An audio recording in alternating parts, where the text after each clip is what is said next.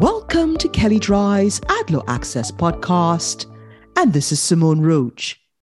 Recently, FDA issued draft guidance for staff updating the agency's existing enforcement policy regarding major food allergen labeling and cross-contact prevention.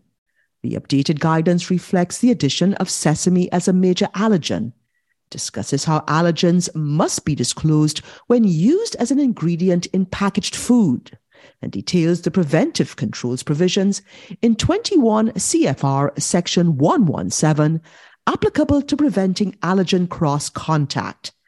The updated guidance also details the circumstances in which failure to properly declare allergens or prevent cross-contact render a food misbranded or adulterated. Stakeholders have until July 17th to submit comments. And although not included in the guidance, FDA's press release also makes clear the agency's position regarding recent industry trends of adding sesame to products and declaring it as an allergen rather than taking steps to remove it from products and facilities.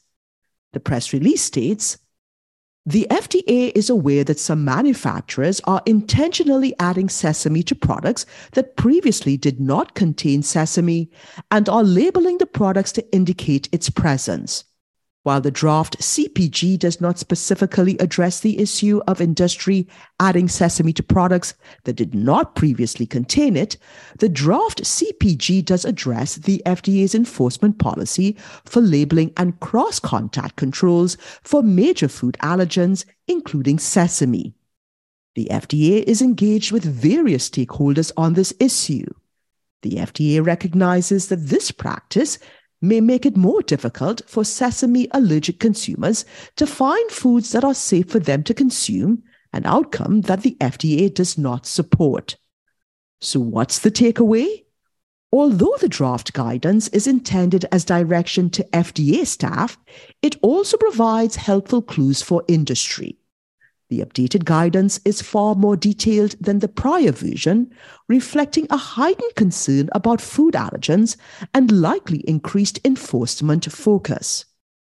To prepare for the next FDA facility inspection, packaged food manufacturers should review labels to ensure that ingredient lists are up to date and allergens are declared as required. In addition, reviewing and updating cross-contact prevention controls, employee training, and recall policies will help the next facility inspection go as well as possible.